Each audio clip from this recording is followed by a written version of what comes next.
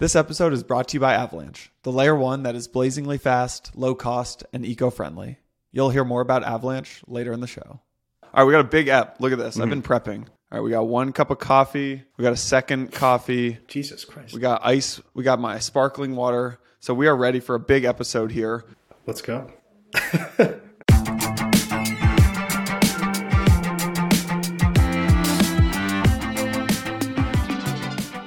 We did not we did not coordinate. We're not supposed for everyone listening. We do not coordinate on what we're wearing, right? We still don't have Empire merch, although maybe we should at some point. But today we're wearing some pretty old grandpa sweaters, man. So I got a haircut and I've got this sweater on. I feel like I'm looking like a little too dapper here. So.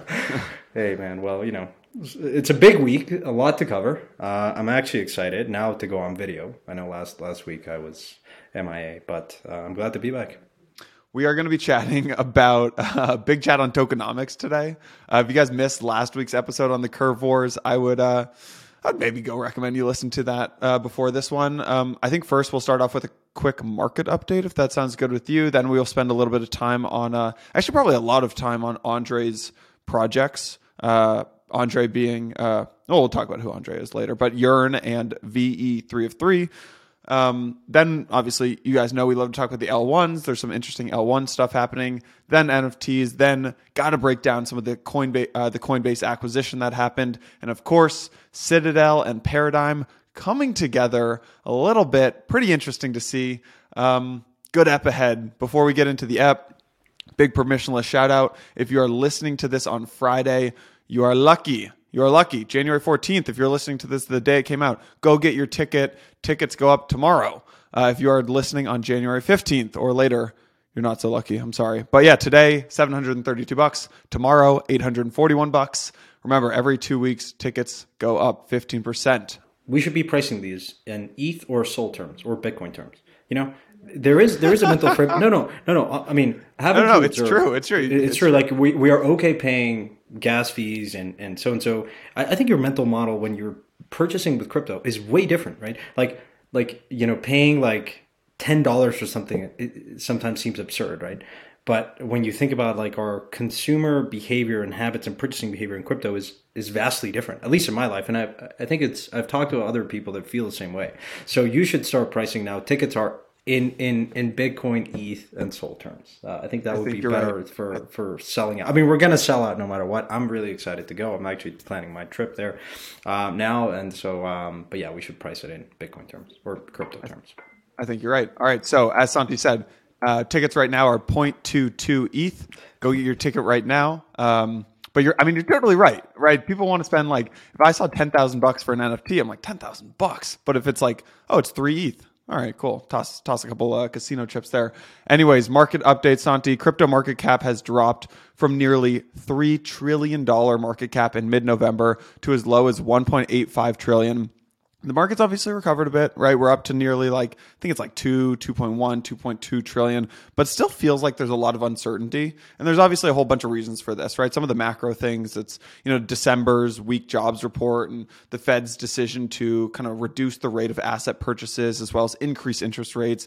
Obviously a big liquidation event that happened on January 5th, liquidations across exchanges, wiped out about $800 million off the market. I think there are 2 big numbers to look at here. One is the CPI print, and 2 is open interest. So on CPI, the quick story here is yesterday CPI came out, showed a 7 handle, right? 7% year over year inflation, highest in 40 years. Bitcoin jumped 3%, outperforming equities on the day. Good branding. This is just, my take is just it's great branding for the store value use case. CPI up, Bitcoin up. What are your thoughts here? Yeah, well, first of all, it's as you said, inflation is been front and center since Q4. The way I've been thinking about it, okay, is like, do you believe in this transitory inflation phase? There are 2 things that cause inflation. One is obviously a supply shock. In COVID, there's just been a bottleneck and a lot of congestion in supply chain. So what does that do, right? That naturally increases. If you think about the supply and demand curve, right? That has led to an increase in a lot of prices across the board. raw materials. You look at shipping containers. There's a lot of backlog because things are slowing down, so everything's come grinding to a halt. Now, if you believe that Omicron is sort of like a much more milder version of the original variant, then do you see a path where that supply shock goes away later this year? And then you catch you sort of tame down inflation. So a lot of the commentary that I've been listening to is they believe that, look, inflation is going to come down. It sort of reaches peak and things are going to subside. But there is still the other component of what causes inflation, which is a demand shock. And so that's obviously been what is more relevant for crypto, which is this idea of a store of value. Obviously with money printing comes, a natural rise in prices. And I think that is something that when I was listening to Powell just in his congressional kind of hearing, what was interesting was a lot of, I think the commentary coming out of that is, how are you really going to wane off of these unhealthy, I think he used the word unhealthy debt levels.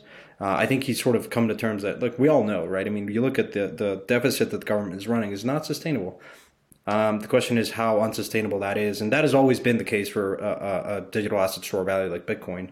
And so, yeah, I think it's pretty positive, as you said, that you see Bitcoin rally. I mean, to be fair, though, I think there tends to be a lot of pricing behavior and in anticipation of these events. And as we tend to, if you look at open interest and you look at, how crypto markets behave coming into this meeting, there's a lot of anticipation. I think it's always sort of like, you could argue that the markets had had declined and had, come down quite a bit. And then it was just sort of a relief rally. But, who knows if we're back in bull market territory. Yeah, totally. I mean, let's not get into this. There's this one post, because I'm not sure if you've read it, so we won't talk about it. But the original bull case for crypto, for Bitcoin, was that ever-growing government debt would lead to an inflationary devaluation of the dollar, right? But what's actually happened is that higher government debt has been correlated to actually lower inflation over the years. And there's this guy, Alfonso Picatello, who has a great explainer on why some of these deflationary forces like high debt and low birth rates and technological disruption has actually counterintuitively been bullish for Bitcoin. So we'll link that in the show notes. Santi, you mentioned open interest. I think this is the other metric to look at here. For those who don't look at open interest, this is kind of a metric that can provide some insight into market sentiment. Open interest in crypto futures, right? So kind of a rapid increase in open interest is very can kind of be seen as very greed heavy, but kind of moderate and slow growth of open interest is usually a return to bullish sentiment. According to the exchange data site Viewbase, open interest on Bitcoin has increased 1.7%, while interest in ETH has increased 1.2%. And yeah, after the recent liquidations, this kind of moderate increase, my take is that it shows some level of strength and confidence returning to the market. Same view, different view? Yeah, well, I think for the last couple of weeks, what has been interesting, so when there is liquidations happening, you sort of wipe out a lot of the leverage, right, that is in the system. And as we know, I look at Bybit funding rates, because to me, that's the retail sentiment. And look, crypto continues to be a very retail heavy market. And so to me, that's when I look at funding rates, especially in Bybit and some of these platforms, it's basically how much you're being paid to go long or short a particular asset. And once you go above a certain level, 0.1, 0.15, 0.25% per day, to me that sounds like, things are overheated or conversely, like just on both ways, long or short.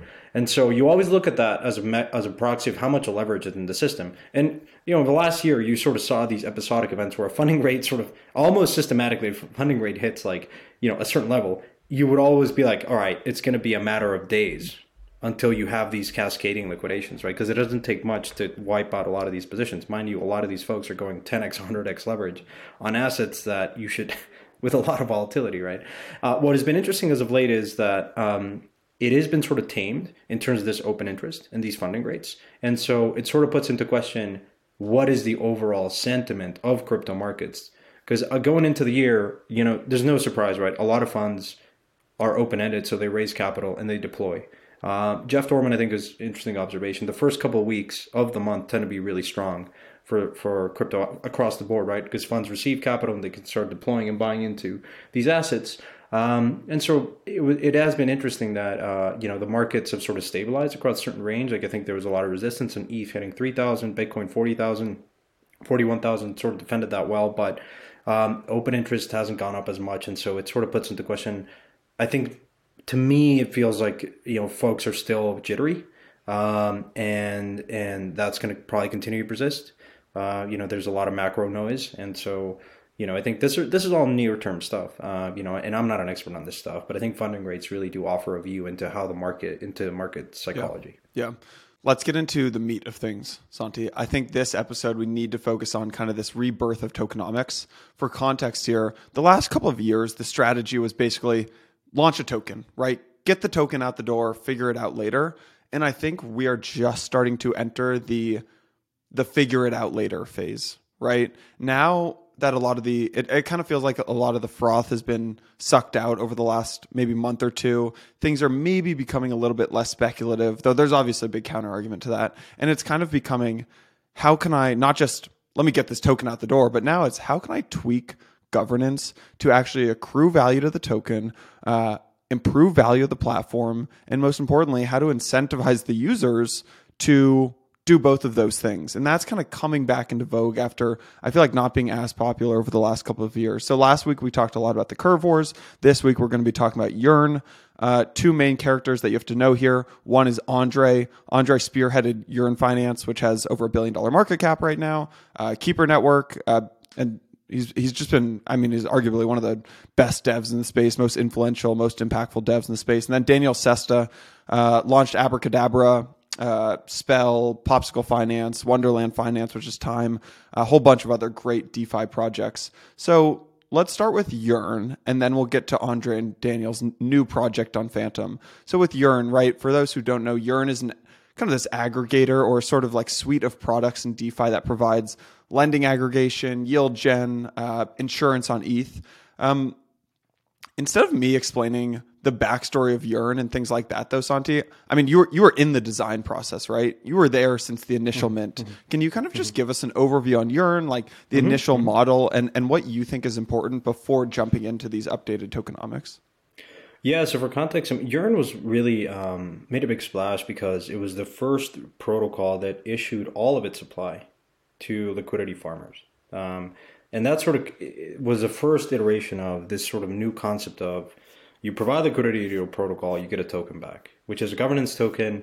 And as you said, the idea behind what would be governed in these systems was sort of predicated on, hey, you build a big community, you build liquidity, and then that allows you to, he who controls sort of liquidity and community can do interesting things. Over time, it sort of increasingly felt a couple things. That you didn't have enough tokens to incentivize the team long term to continue to develop, right? A lot of these devs are super talented. Yearn has probably one of the best teams out there. But, other protocols started poaching these devs. And so it put into question, well, what is really the function of Yearn, of Wi-Fi, the token of Yearn, the ecosystem, the protocol?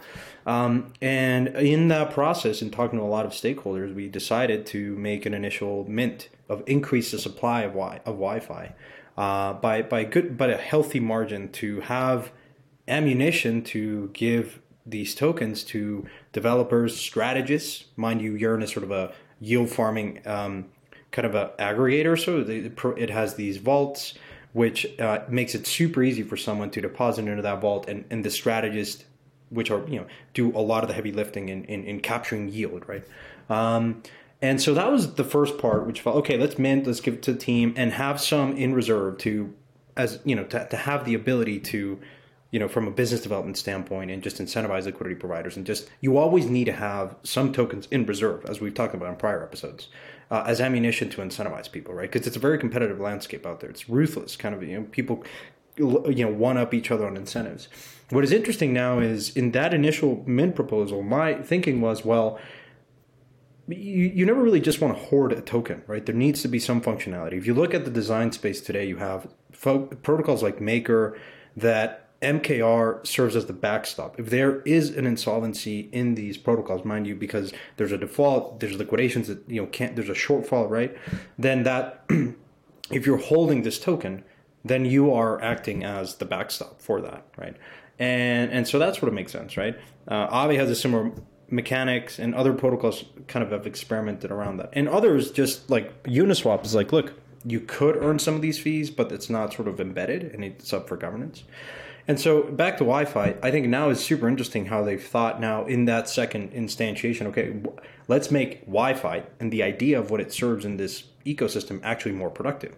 And I think, I don't know if you want to go into the specifics, Jason, but I think it's very thoughtful around, the idea of what do you, as staking Wi-Fi, you have the ability to earn more Wi-Fi, but you act as sort of like a backstop. And that makes sense, right? Because at the end of the day, you want to have an insurance fund in case funds are lost. I mean, Yearn has been hacked. I think their DAI vault was hacked.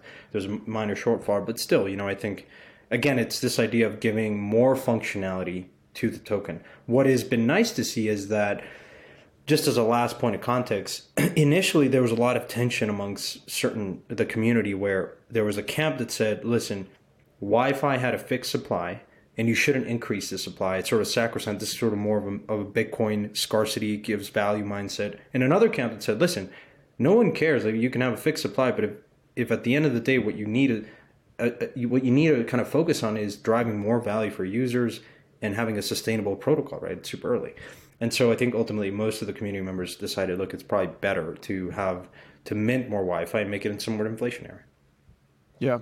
So let's get into what they've recently done, right? So late December, changed up the tokenomics. Wi-Fi soared like, I don't know, 50, 100%. I forget the actual number. So there was a proposal a couple months ago that basically said, we want to update the tokenomics. We want the community's input here. What should we do? I think there were like 200 different proposals here. And in late December, they decided to move forward with one specific update. So the big thing here is, I mean, there's a lot of different things we'll talk about, but Yearn has started massively buying back Wi-Fi for people who stake, right? And they're starting to revisit the tokenomics to move to this like fee distribution model to holders. Currently, looking at different models like the VE curve and the X sushi models, and Wi-Fi, for people who don't know, like they're making $100 million a year, $100 million a year in fees from the vaults that are not currently based on incentives or these dilutive tokens, right? They have a treasury right now of, I think, over 100 million plus just earning interest. They have over 5 billion TVL. The market cap's only, I think it's like 700, 800, 900 million right now, yet they have one of the highest fees per TVL. And they're also one of the only kind of truly 100% decentralized DeFi products. And so let's talk about kind of what they're moving to, right? I think what's going to happen is that Yearn ends up shifting to this like VE. And for those who missed the Curve Wars episode last week, VE is a vote escrow model that I think you're going to start seeing pop up all over the place. So they'll end up shifting to this VE Yearn model where DAO treasuries will actually start accumulating Wi-Fi in the same way that DAO treasuries started accumulating like CVX and CRV, so that they actually end up getting a cut of this $100 million revenue and directly and directing some of this like powerful votes on the locked CRV assets. So I think if we were to kind of zoom out, what is really interesting is two things. One, it sort of gives the token more life and reason to hold the token, right? My biggest issue with Yearn, and mind you, this is not just Yearn, but there are some tokens out there you just feel, well, what's really the purpose of having this? Okay, XSushi came along and said, well, it's interesting, right? These protocols, some of them can accrue a lot of fees. If you're staking, then you can earn some of those fees. If you're doing, but my biggest object is that there tends to be some disconnect in, okay, a lot of these DeFi protocols, fine, you provide liquidity, you issue tokens to liquidity providers in hopes that they might be adding value to this community over time, right? The problem is, the biggest thing that I've always felt is a lot of these guys are just mercenary. They're big operations that come in and farm and dump. Like you give someone the ability to dump, they will. They will capture, they will do some hedging and run delta neutral strategies, which means they will supply something like Bitcoin and ETH that they're long, or they'll just hedge that and be selling this governance token for yield, purely for yield. And I just think that that's a very expensive way to go to market. Now, staking is interesting because again, it can it you have more skin in the game if you're staking, meaning you can earn some yield, fine, but you're on the hook. If this protocol goes down or there's some insolvency, you're again protecting users, right? If you're protecting users and you're putting users first, then I think like every other bank, right? Then you are in a more competitive position, right? There's still a lot of risk in DeFi, and so if you stake Wi-Fi and you can cover some of the shortfall, if there's a shortfall, then that makes to me more sense, right? And earning fees by doing that also makes sense. So I think like ultimately, Yearn will not be the first, but it's certainly going to probably set a standard into what we're already starting to see with Olympus and Fei, like protocol control value, protocol control liquidity, which seems to me more like of sticky liquidity sources, sticky community, which community can be a very fluffy word if you give people tokens that they can sell immediately, like without escrows or without any other incentive or reason to hold it. And so I think in this case, I think what you're going to see is probably a shift and realignment of people that really truly want to be participating in this protocol and staking it and governing. For instance, we in the Curve episode, I think again, this narrative of protocols are going to compete for these governance votes. These governance votes are going to continue to have more and more power. Why? Because you're shifting from individual liquidity providers to how do you incentivize, like protocol to protocol incentives is what we're starting to see here. And I think a lot of these new token redesigns are putting that front and center because ultimately that's really what you should be striving for, right? How do you convince, if you're JP Morgan, how do you convince another institution to use you guys, right? I mean, this sort of classic business development. And this is just a testament of as this industry becomes more and more institutional, protocols really are the institutions here, right? And so you have to make sure that your token design factors and takes that into account. Yeah. Well, I think it's important to kind of look at like what actually happened here, right? So kind of like the 4 steps and then what actually this incentivizes and how this will fundamentally change a lot of the different protocols moving forward. So, I mean, first, like step 1 is kind of, you got like X Wi-Fi, and tell me if I'm wrong with any of this, right? Like you've got X Wi-Fi, you can stake in the X Wi-Fi vault, and where you're basically earning bought back Wi-Fi from the treasury, kind of simple as that. Step 2 is you've got this like VE Wi-Fi, which is the vote locked Wi-Fi. The more you lock it up, the more you earn kind of these disproportionate rewards compared to those who lock for a shorter duration. You can obviously exit at any time, but you end up paying a penalty. Step 3 is you've got these vault gauges where you stake your Y vault, I think it's called, in a gauge, earn Wi-Fi rewards, and that gets boosted by how much of the VE Wi-Fi you have staked. And with that, you get to vote on which vaults should actually get allocated rewards. And then the 4th thing is useful work, right? With the VE Wi-Fi holders, they are actually earning additional rewards by doing useful work. That could be like configuring vault parameters, setting fees, providing insurance. So zooming out here, like what does that actually do? What does this even mean? To me, what I'm reading is you're incentivizing long-term holders.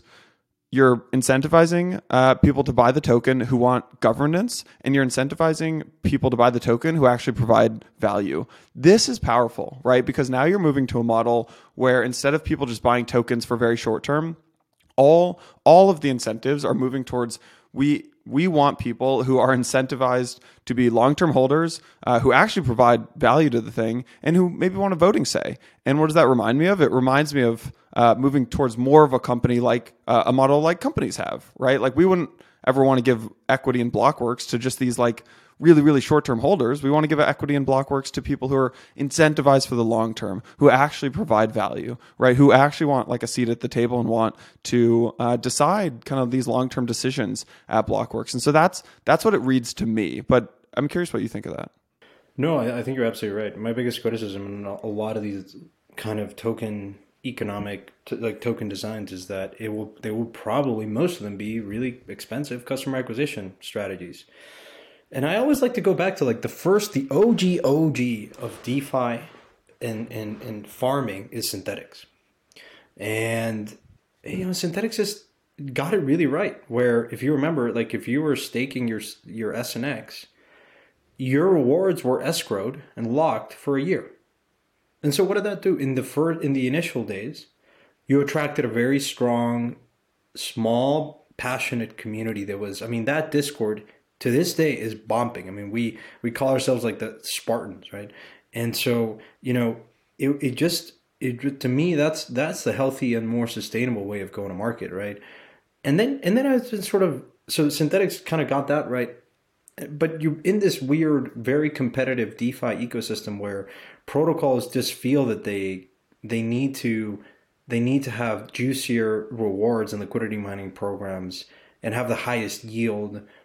And yeah, sure, it's sort of a vanity metric of, oh, look at how much TVL I have, 100 million in 24 hours. Well, who cares, right? Because people are going to move on to the next farm, and the next protocol has the best incentive. And so that to me just, at some point, I think we went through this healthy correction after DeFi summer where protocols were starting to think, okay, well, things are quieter now. How do we actually think of creating more sustainable, which are still not sustainable to be fair, at least more sustainable strategies? And I think the protocols that have done that right, Olympus, I think that did that right. Fei in protocol control value kind of set a new standard, and it's good to see that. I think we're still very early, but I think you see Curve moving this direction too, and Convex. You see Wi-Fi kind of rethinking this, and it's good to see that. And I think, as we've said in prior episodes, the protocols that can adapt and actually importantly have the ability to change the token structure, because some of these protocols can't. It's sort of like embedded, and you can't really modify this, will have a higher probability of surviving over the next 5 years and really come out as, dominant forces in this DeFi ecosystem. Unfortunately, some of them are not going to survive because they blew their load, and they just gave away all the tokens, and they. Well, what do you mean by that? Why can't some protocols change the token economics? Well, I'll give you an example of that. If governance is kind of botched, like Wi-Fi agreeing and convincing the community to vote to mint more tokens was difficult. It was very difficult. Thankfully, the keys had not been burned, and so you had the ability to go back, and the deployer contract of Yearn was able to mint more Wi-Fi.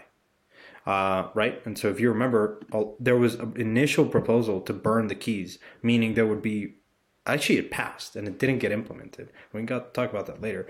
But there's a lot of focus around, I think the initial supply was 30,000 Wi-Fi, and people kept looking at that number and they said, burn the keys. No one, the same within Bitcoin camp, no one can increase the supply. And so that had been the case. If you had actually burned the Wi-Fi, like the keys, right, you would have been able to mint more Wi-Fi, and you wouldn't have been able to create all these different incentives that you see now being proposed.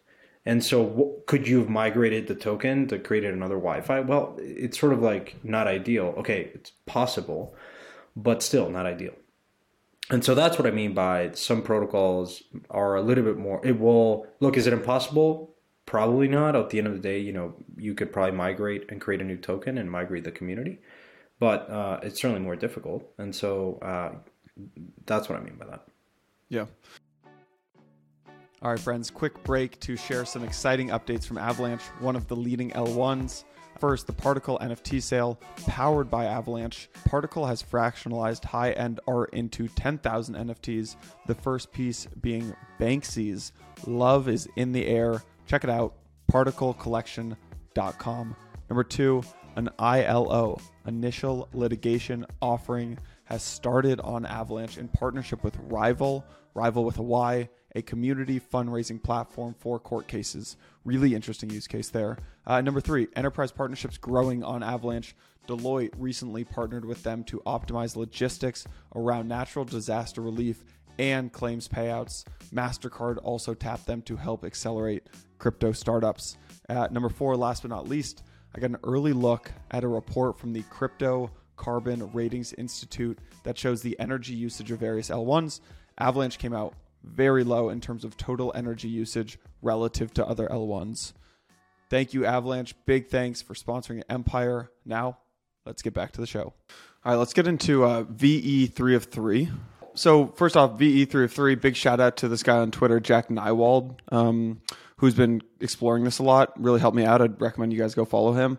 With the curve wars heating up, it only seems fitting that Andre is not only working on Yearn, but also is rolling out a project that incorporates curves and Olympus's really innovative approaches to token design and incentive alignment. Really early days, obviously. Thing hasn't even really gone live yet, but a lot of kind of early speculation looks like VE 3 of 3 could kind of change DeFi forever. So you've got Andre, you've got Daniel Sesta. They've banded together to create this kind of new, secretive, highly anticipated project. So here's what we know so far. What does it do? How does it make money? Basically, it's a new exchange. It's kind of like it's an AMM is what it looks to be, like Uniswap and Sushi and Trader Joe and all that kind of stuff. But instead of being controlled by liquidity providers like the LPs, like Uni and Sushi, it is controlled by the protocols, right?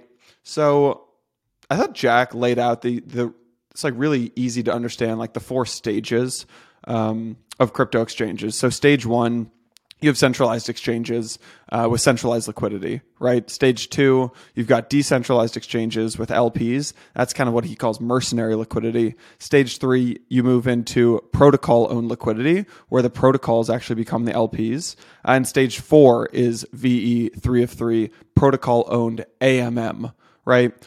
I can talk more about the actual tokenomics, what this thing really does, the staking mechanics, all that kind of stuff. But high-level thoughts. What's your take on what Andre's working on? I don't know if you've talked to him yet, but what are your thoughts when you read this? I have not talked to him yet, but I also find it quite fascinating. I think Andre's.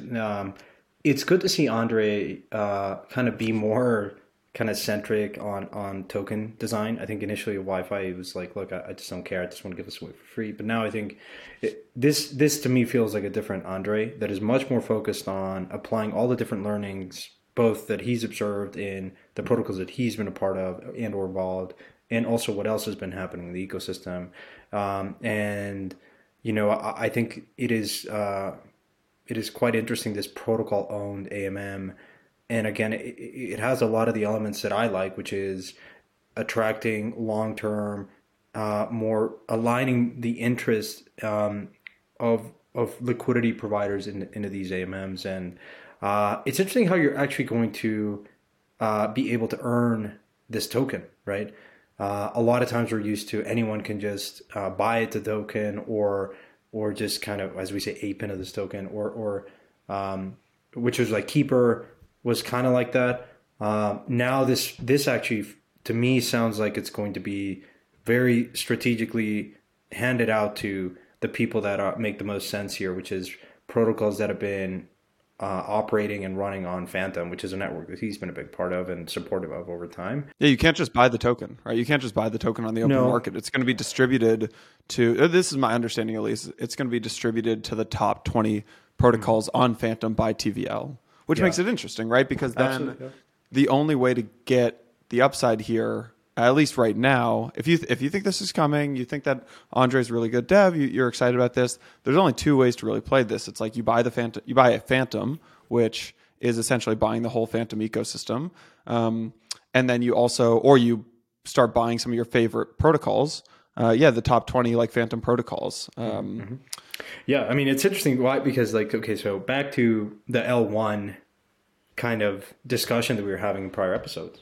This might just catalyze an entire kind of Phantom winter, if you will, where, you know, you have a much more Phantom summer. Wouldn't this make Phantom absolutely explode? Or is that the we're in winter phase, I guess, in the northern hemisphere. But you know what I mean? Like this might catalyze a lot of interest in Phantom.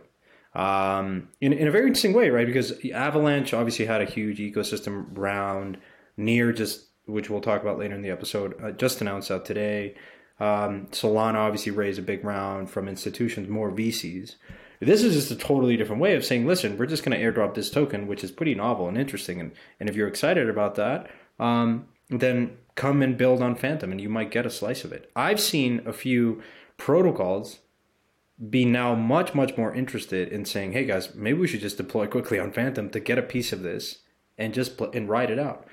And so I think it's a genius marketing and business development go-to-market strategy to bring more activity to the Phantom ecosystem and align a lot of these protocols to use the AMM. Yeah, and if you look at this here, I mean, if you look at like the TVL on ETH, right, 24 hours, it's up 1%, Terra's up 5%, Avalanche up 2%, Solana's up 2%, Phantom's up 19%. There you go. Right? There you go. People are playing the airdrop. Or protocols, I guess, are playing the airdrop. Yeah, exactly. I think there's one other interesting thing here, which is the VE. Okay, so let me try to make sure I understand this. Basically, you have VE, which is the vote escrow mechanics, kind of operate like convex and curve, right? Where the vote escrow, you lock for longer periods of time. That gives you higher rewards and a larger share in voting. In the governance of the protocol, you also have to lock and can't sell your tokens, kind of like convex, curve, whatever. Mm-hmm. The staking dilution mechanics, the 3 of 3, are kind of like Olympus DAOs, right? Where the protocol is worth a minimum of its treasury value. It trades at a premium to the treasury value. Larger the premium, higher the API, tokens rebase over time, etc. Here's the kicker. You can't actually sell. You can't sell most of the VE tokens. They're stuck in the wallet. Mm-hmm. But with this new protocol, the VE tokens become NFTs. What this means is that you can now sell your basically VE tokens on the open market. So suddenly you've created a secondary market for locked governance tokens, which is now a way to sell voting power. Yeah, I don't know. As opposed to like the non-transferable VE mechanics, tokenizing the lock position allows these locks to be traded on the secondary markets. I don't know. There's going to be some interesting things that come from this. What are your thoughts here? I actually quite like it. It reminds me a lot of Winesure. You remember like Andre deployed this Winesure model, which was Nexus. It was just a secondary market for Nexus Mutual, which is one of the largest, if not the largest insurance market. But it had you couldn't just cover a Nexus. You had to have KYC. So a lot of people didn't want to do that, couldn't do that. And so you created these like NFTs that represented a particular cover for, a particular protocol. And that was fascinating because it created better price discovery for, this will essentially, like any other secondary market, will create a pretty robust, healthy price discovery for this asset token. Or having a claim on some of these tokens or fees, if you will. So I think it's a very clever way of doing it. We've always talked about NFTs are not just digital art; they are contracts, and they can represent so many things. Again, you can attach and append all kinds of data to these NFTs, and I'm super excited to see how this thing kind of behaves. So I think it is probably the first that I've seen. You can also imagine like this could be applied to so many other different protocols. Like, you're staking your ETH and you want to sell kind of like a stream of staking yield for the next 12 months. You commit to locking your ETH with a validator, and then you sell the NFT as a contract, like as a whatever, representing a claim, a discounted claim on future kind of staking rewards or feeds. I think it's pretty awesome. Like these are massive derivative markets are massive in traditional finance, and NFTs are how you do this in DeFi. If you have these governance, the governance votes though, these like VE votes becoming going on the secondary market. I don't know. Mike was we were talking about the launch of like Looks Rare, the NFT thing, and Mike and I ended up getting into a long chat about vampire attacks. And this is Mike's thing, not my thing. I got to give him credit. But he said vampire attacks are the new activist investors, right? So in like, and when I think about we got to get Jeff Dorman on here to talk about this. But in old finance, right, like Bill Ackman steps in crypto. There isn't like this massive. I guess you're just starting to see like the rise of these quote unquote almost like activist investors or like activist protocols. Yeah. So. Yeah. Look, I mean, one of the things that I think I always think about when you actually are factoring in the possibility of governance attacks, and especially if you're borrowing tokens. So a lot of what I think has been fairly nascent, not as explored, but one of those things that are like known unknowns, which is that worry me a little bit, is the possibility of attacking these networks by capturing a lot of governance power and passing a proposal, and then that could be malicious to the network. In this case, simplistically, like if you acquire if you corner the market for these NFTs, could you acquire sufficient governance power, or are there mechanisms in place to prevent that? Obviously, you could run up the price, and it becomes pretty expensive to do so. But I think.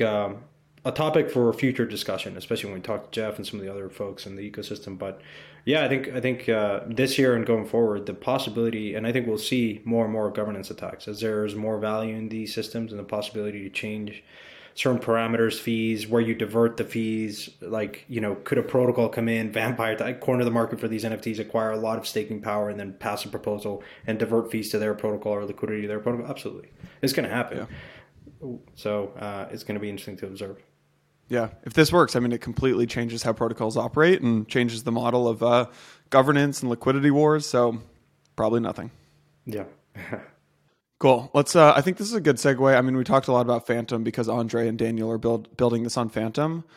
One interesting thing, I know you're very close with Kane, is so I'm not sure how much you can share here. Is Kane? Kane tweeted out last night, I'm starting to come around to the idea of deploying the synthetics exchange contracts to multiple L1s. This is purely based on a concept that emerged recently for synths to act as fast withdrawal bridges across networks. And then he's got a whole thread on it. So this is in contrast with Kane's take like a month ago, where it was very, very ETH heavy, very like ride or die ETH. And now he's saying, might deploy to multiple L1s. Is Kane coming around to the multi-chain world? Well, I haven't spoken to him since that tweet, but it certainly would appear that it is an interesting shift in his tone and his willingness to explore other L1s. I mean, he's been very focused on optimism as an L2, but this particular L1s. If you look over time, I think he's first and foremost one of the strongest builders in the space. He's been around for a while, and he's gone through and acknowledged the fact that as an ETH, a community, we need to be more practical and focused on this idea that look, other L1s are coming and users are going there, and it's a threat. I don't think of it as a threat. I'm more of the mentality that this is win-win. Like the success of Solana is not mutual; it doesn't detract necessarily from Ethereum, if you know what I mean. Now he was more of the camp that look, it does. And in the Multicoin episode, there's obviously perhaps more of a view that there may be a winner take all at least for winner take all for specific use cases, which I sort of have different views there. But I think this is a different Kane. I think it's more practical Kane, and people need to remember. Look, I mean, Kane ultimately. He's sort of a benevolent dictator of the synthetics ecosystem, but at the end of the day, these protocols are governed by a community. And, I don't know what's going on in his brain, but faced with the possibility of saying, do I want another protocol to eat my lunch? Because other DeFi protocols that are based in Ethereum L1 have been much, much more practical and deployed in other L1s. And so, ultimately you look at that and you say, yeah, I mean, I'm at a disadvantage if I'm just going to be ETH-centric. And so I think that's where that's coming from. Yeah, totally. Jumping over to another L1, Terra, right? Do Kwon tweets out this thing yesterday morning. LFG.org redacted coming soon. A lot of hype in the ecosystem right now over redacted, as people are referring to it. You hit the website. This is what it looks like. It's literally just redacted, coming soon. There is speculation here, Santi. There's speculation that Terraform Labs has raised $2 billion from MasterCard in exchange for discounted Luna, locked for 3 to 4 years, with all proceeds going towards buying Bitcoin as a reserve asset for UST. I think that's a little far-fetched. I don't think MasterCard came in and scooped up $2 billion here. There's also just kind of a rumor that Terra raised, maybe it's more like $1 billion. Maybe it's not from MasterCard. Maybe it's just from some big investors. They probably got in at like a 20 or 30 or 40% discount to the Luna price when it was trading at maybe like 50, 60, 70 bucks or 65 bucks. So what's the scoop? Give us the alpha, sir. I cannot leak alpha here because I'm actually not in the loop, even though I do like Terra. That logo... blurred logo sure looks a lot like MasterCard, but that was a playful guy, and so I'm sure I'm not confirmed, but it would make a lot of sense. I mean, if this were true, let's just toy with the idea. If it were true, well, why would MasterCard want to do this, right? Well, let's explore this idea. Terra has been pretty interesting from an e-commerce perspective. It has Chai, the wallet, which competes against Kakao Pay and Ali, similar to Alipay, but Kakao Pay and all these different things, right? And so it's been a pretty interesting retail app that has been used for e-commerce as a primary onboarding mechanism for then Anchor and Mirror and a lot of these, broadly the Terra ecosystem, right? But you need to have a killer app. In this case, it's a wallet that you're going to be using for e-commerce that provides incentives for people that instead of paying with your Kakao Pay or whatever card, you use Chai, which is a wallet of Terra, to use. Why? Because it will give you incentives to do so, meaning Luna, right? Or discounts or whatever, in some way, shape, or form. The same way that a credit card, when you swipe, gives you rewards, right? Well, the credit card that gives you the highest rewards, Jason, is probably the one that you're going to use, right? And so in this case, maybe MasterCard is feeling a competitive disadvantage with younger cohorts, younger generations, or geographically, right, in Korea and some of these other markets. And would it make sense for them to partner with someone like Luna? Probably. I mean, why not, right? I mean, MasterCard's competing against, Visa, which is bought a punk. I don't know what their strategy is, but again, I mean, I think this is the super bullish case for what really leads to. We talk about in an episode with Stani, how can we get to $1 trillion in TVL, a DeFi? I think it takes a big player like this to say, well, I probably want to go first because they're just the users are here. The younger generations are here, and in order to survive and stay relevant and continue to grow, if you look at their core business, like Visa and MasterCard, not particularly high growth companies, right? And so how do you reinvent yourself in the next 20, 30 years? Well, you enter the space. And so if you come to that conclusion, you say, okay, probably makes sense to partner with someone like Luna, who's been around, right? And has a pretty interesting ecosystem, hypothetically speaking. Yeah. So here's the counter, though. What we saw Michael Saylor do with MicroStrategy is like he's turning MicroStrategy into a hedge fund, right? Where the hedge fund buys Bitcoin. Yes, although I think you're missing a piece here, which is he reinvented MicroStrategy with Web 2 to Web 2, Web 1 and Web 2, right? And then he also has been very early in identifying trends, and so he pivot a lot of the business model of MicroStrategy has evolved over the years, and it's a data business model, and so he went heavily into mobile. And I think what he sees now is like, look, blockchains are data rich. I mean, it's a perfect ecosystem industry to go mine this data and provide valuable insights for people. Now, of course, a lot of the balance sheet right now, MicroStrategy is sort of like proxy for Bitcoin exposure, the same way that like Grayscale products are, with maybe an equity kicker of him reinventing the business. But I think that if I'm thinking of why Saylor's gone so heavily into this space, is to totally reinvent the business into being the first and one of the best data providers in Web3. Yeah. Yeah. I guess, yeah, I think you're right with Chai. I mean, it's like if you can think of Chai as like closing this like proverbial money loop for Luna in South Korea, MasterCard closes the money loop for the rest of the world. We'll see.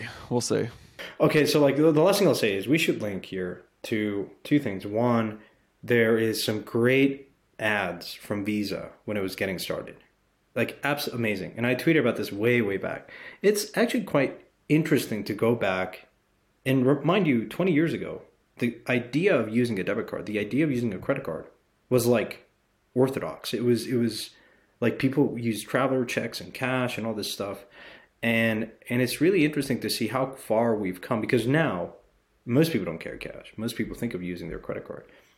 And it's, we just got to remind ourselves that like it was not too long ago where people were dismissive of credit cards, and the idea of traveling with plastic that would somehow represent and abstract the cumbersome and actually risky proposition of carrying cash or notes or whatever. I don't think it's far-fetched. It'll be interesting, but I think I will say I think e-commerce payments, if you look at Shopify, Visa, these guys are poking around. I don't think unlike 2017 where it was a lot of announcements like New York Long Island Tea or whatever, like people just announcing they're going to enter block. I think this is substantiated. It's real. They've had 2 cycles now to think about their strategy. And look, maybe in 2017, here's the difference. 2017, you didn't have useful applications. You didn't have users. Now you do. You have credible users, especially if you look at NFTs and gaming. And that always puts pressure on companies that are not growing, right?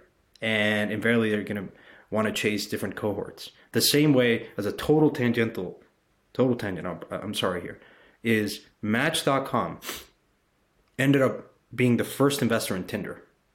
Why? Because think about Match.com. It's usually old people that use Match.com, the traditional website. Tinder was used by young people.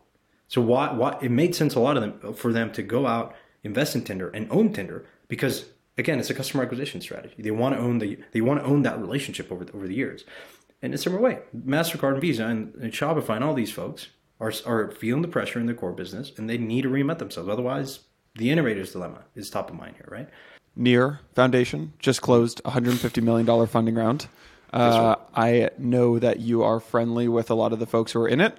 Three Arrows, Mechanism Capital, Dragonfly, Andreessen, Jump, Alameda, Amber Group, and others. Can you tell us kind of the inside scoop, what went on behind the scenes here? Why did this happen? What went? Yeah, so full disclosure, I participated in that as well. So we're going to bring Ilya into the show to talk more about it. I think it's, look, I mentioned in prior episodes, I think, and in my predictions for 2022, Near has one of the best tech out there in my estimation. It is quite interesting. And I think they just needed a push from a business development standpoint. And so obviously, I think it's sort of mirrored around what other L1s have done, starting with Solana, then Avalanche. And I think Near just sort of is deploying sort of the same playbook to attract projects and just raise the profile of the project. I think it's some great builders, but more so in the background. Now I think it's more of a concerted effort to elevate the profile of the protocol and attract other teams to go out and build on the Near ecosystem. So I think that's sort of the intuition behind this round. Let's get into some of the top news. Yeah, let's do it. Yeah, cool. First things first, Coinbase, big acquisition. Actually, this is kind of an under the radar acquisition. They basically acquired a CFTC regulated derivatives exchange called FairX. FairX, not that popular, I'll say. This is, in my mind, a regulatory arbitrage play. The market for crypto derivatives should be absolutely massive, right? When you look at like derivatives versus spot and traditional equities, the derivatives are exponentially larger than spot. In crypto, that hasn't really happened yet. And it's really just because of one reason. It's because of the regulation is pretty tight on crypto derivatives. So again, I think this is Coinbase saying the market should be huge. Let's push heavy into this space while we can before this entire space unlocks because of regulation. Good take, bad take. What do you think? I think it's spot on. And I believe that they've done this. There was another company, LedgerX, I believe that FTX acquired. Right. Was it LedgerX or was it's a Chicago-based shop? Yeah, it's LedgerX. Yeah, exactly. It had a lot of licenses because I remember looking at the seed round. It had a lot of licenses back in the day, and licenses are pretty hard to come by. And so I think this jumpstarts and is, as you point out. I mean, we've talked about how derivatives should be massive on DeFi. They're not today.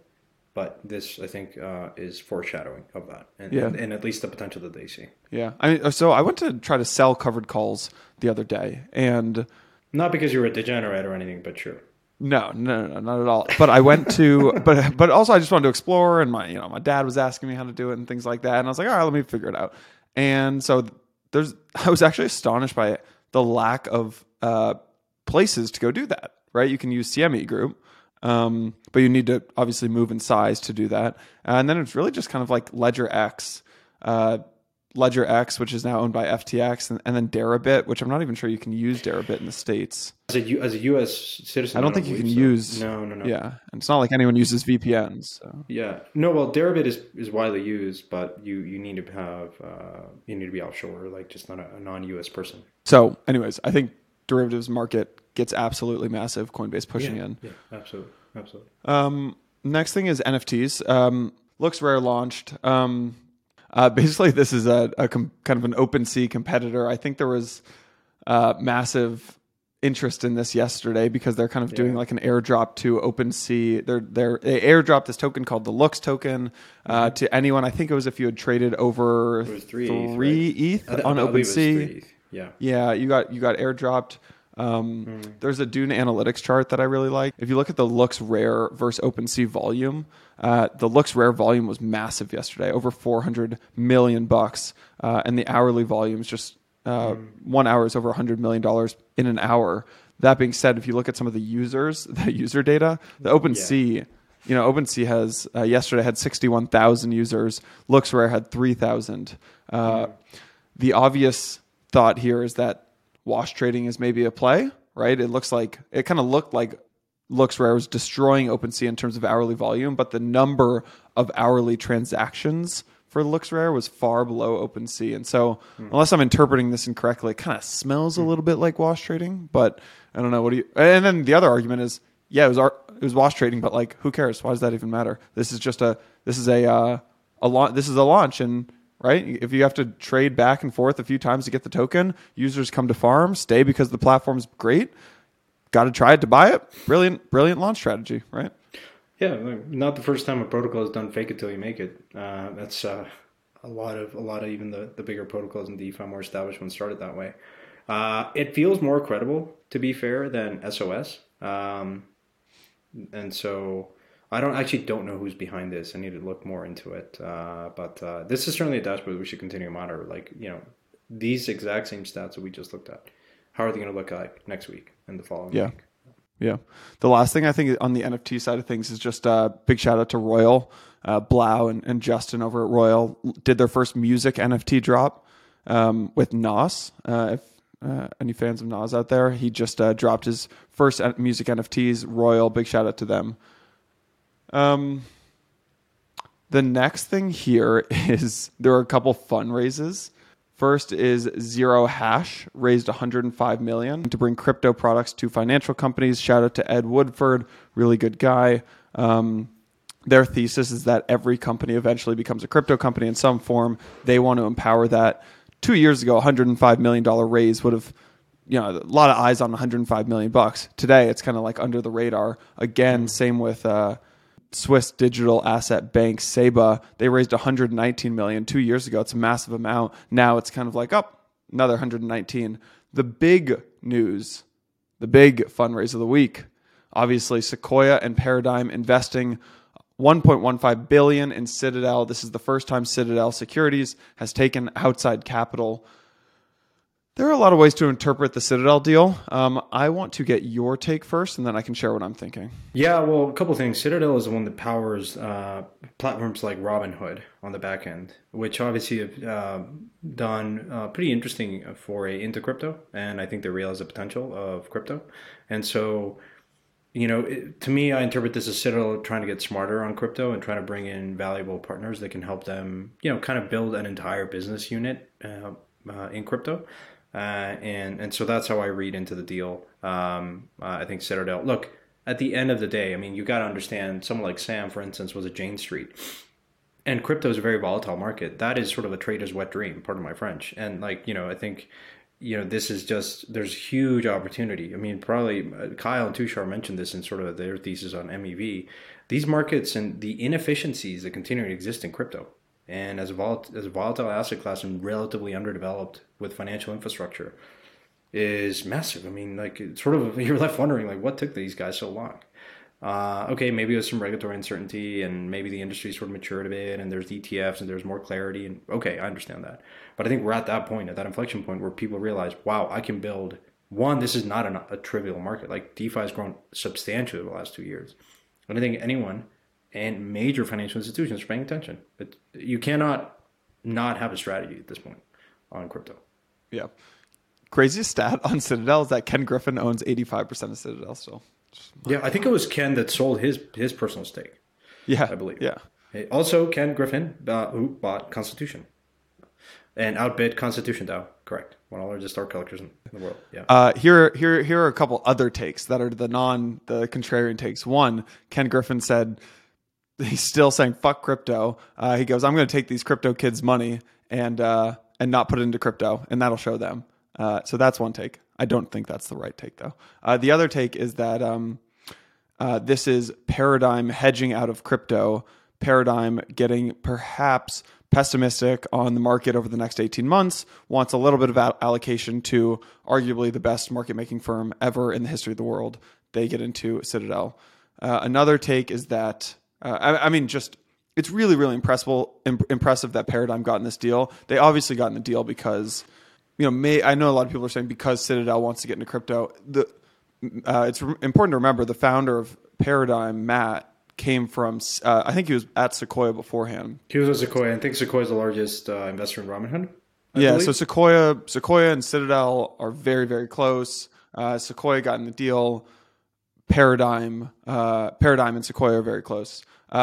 This is either Sequoia expanding into crypto, is what a lot of obviously crypto folks on Twitter are saying. This could just be Citadel expanding into VC, right? What a lot of the hedge funds over the last like 2 years have done is now they're pushing into VC. Even like a lot of the market makers like Jump and other folks like that have pushed very heavily into crypto VC. This could just be Citadel's expansion into VC, and they see Paradigm as the best crypto VC and Sequoia as the best traditional VC. I mean, the common denominator here is, and I think we can all agree and see eye to eye to this, is it's quite positive for crypto. Yeah. Two stories that I thought were just pretty funny. One was on Blockworks and one was on Decrypt. Another great media site. Shout out Decrypt. The first is JP Morgan said that 2022 could be the year of the blockchain bridge. It's just wild. Like JP Morgan out here predicting bridges. And the other is that Bank of America said that Solana could beat out Ethereum to become the Visa of crypto. You've got JP Morgan out here talking about bridges, and you've got Bank of America out here talking about Solana. So I don't know, man. Things are moving so quickly. I find it hilarious. Yeah. Well, the other one, not to mention, is Goldman, I think, came out with a Web3 report. Yeah, they did last week. So, it's that time of year where analysts want to be relevant and make bold predictions. I don't know if these are accurate or not, but it is interesting to at least read about them, even, whether you find them comical or not, or just grossly like traditional media, not Blockworks, always characterizes this industry. Their takes are just like 5 years old, and like they continue to use like stock images of like projects that are not even existed, like MadeSafe and stuff like this. But nonetheless, I think there's more coverage. So I mean, I continue to believe any news for crypto is still positive. But yeah. You know who had a good take actually? Tom Emmer.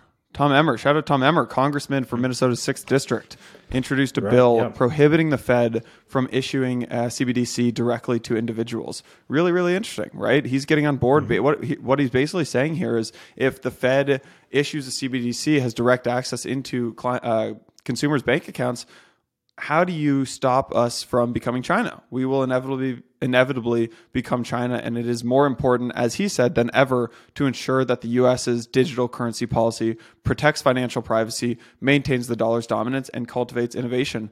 A, I love that Tom Emmer's taken to Twitter to share this thing publicly, and B, this guy gets it. He obviously gets it. Absolutely. Yeah. No, I mean, I've been very impressed in that as I was watching the Powell's congressional nomination hearing, there was some pretty interesting takes on stablecoins and some smart takes, and it's interesting. Look, I think it was someone who tweeted about this. I think it was the founder Masari mentioned that as more of these politicians run for office, part of the conversation, increasingly so, will be what is your crypto policy and stance on crypto. I think that's probably going to be a theme more and more so now, and it's good to see. I think that the level of discourse is gone up, and the quality of it has also gone up, and that is both very encouraging. Yeah. All right. Here's the final stat that we're leaving it on. Blockworks tweeted out yesterday, really interesting stat. The world's most visited finance websites in December. Number 1 was PayPal. Number 2, CoinMarketCap. Number 3, TradingView, then Chase, then Investing.com, then Binance.com, beating out Wells Fargo and Bank of America. Right behind Wells Fargo and Bank of America, we have CoinGecko at number 9. Jumping down to 15 is Coinbase. Jumping down to 17 is OpenSea. 5 of the top 20 largest finance websites in the entire world: CoinMarketCap, Binance, CoinGecko, Coinbase, and OpenSea. Love to see it. I love to see it. And I will predict that CoinGecko probably flips CoinMarketCap. They just did a huge reskin, so shout out to those guys out there. I think they do an incredible work. Bobby and team have just done incredible. They've never taken any outside money. Unbelievable. I think Bobby was the second ever guest of the show. The second guest ever of Empire. We got to bring him back on. Oh, we got to bring him back on. We got to bring him back, and we got to get our hands into some of the CoinGecko equity. I'll go pump CoinGecko all day long. If you think that they have not got at least $1 billion offer to buy that business, you're crazy. By far. I mean, how much did Binance buy CoinMarketCap? 400 million. Yeah, exactly.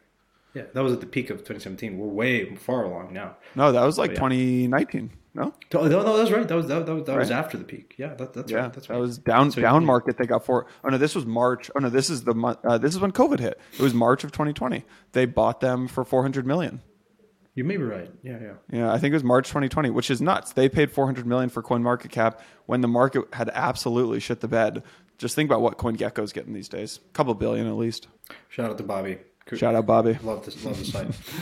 All right, my friend. Anything else to talk about?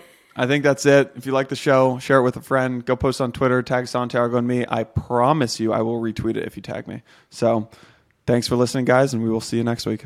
All right, my friend. It was great chatting with you. And as always, we live to see another week in crypto. Always eventful, and we'll be here next week as well. See you next week. All right, my friend. Take care. Thank you, everyone.